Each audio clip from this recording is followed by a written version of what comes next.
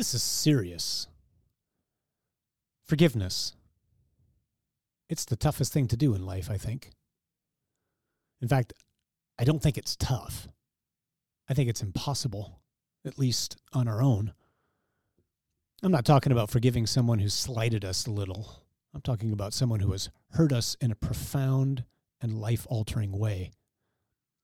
Someone who sexually or physically abused us, was unfaithful to us, slandered us, tried to ruin us, took the life of a loved one.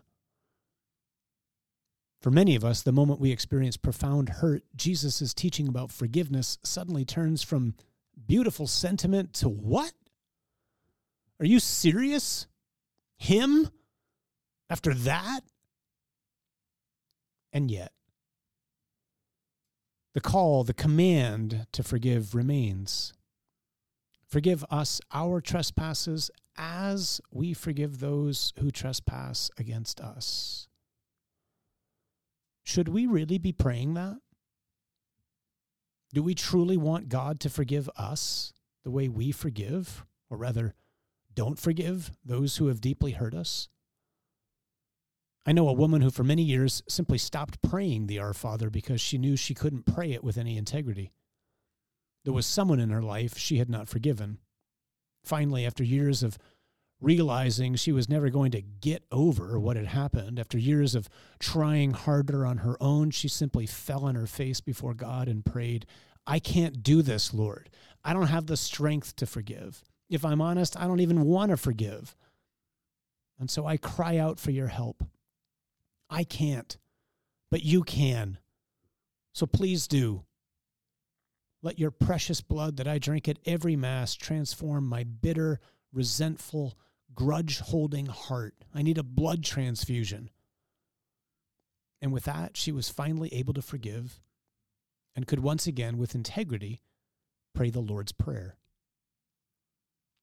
For many of us, as we begin Lent today and turn our minds and hearts to repentance and conversion, the biggest obstacle to holiness, healing, becoming spiritually mature, looking more like Jesus, is our unwillingness to forgive. I was fortunate recently to catch a sneak peek of a pastoral note from an archbishop I greatly admire. In it, he reminds us of the absolute importance of forgiveness. Everything is indeed at stake. Jesus warns us sternly that if we do not forgive, then our Heavenly Father will not forgive us. These are sober and frightening words. I simply must forgive, or else, well, I simply must forgive. Now, to be clear, forgiveness doesn't mean, hey, no big deal. Hardly. Forgiving someone, first of all, takes into account that wrongdoing has been done, or else there wouldn't be anything to forgive.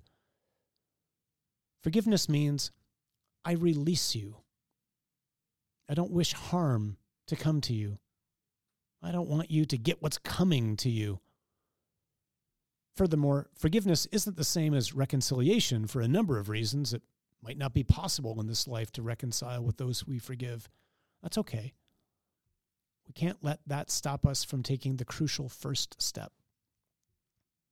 In that pastoral note, the Archbishop urges us to make some time this Lent to get very practical with all of this. He suggests two simple, not easy, things. First, to write down the names of those who have hurt us. To ask the Holy Spirit to remind us of all those who have wronged us in ways big and small. And then to prayerfully read over each name and ask the Father to bless them, even as He has blessed us despite the hurts we have caused to countless others. Second, he urges us to write down the name of any we have not yet been able or willing to forgive.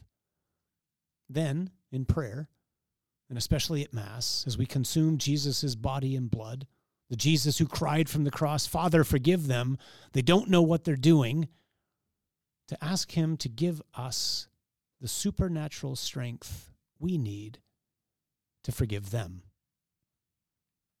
Wise advice from a wise man. Indeed, everything is at stake.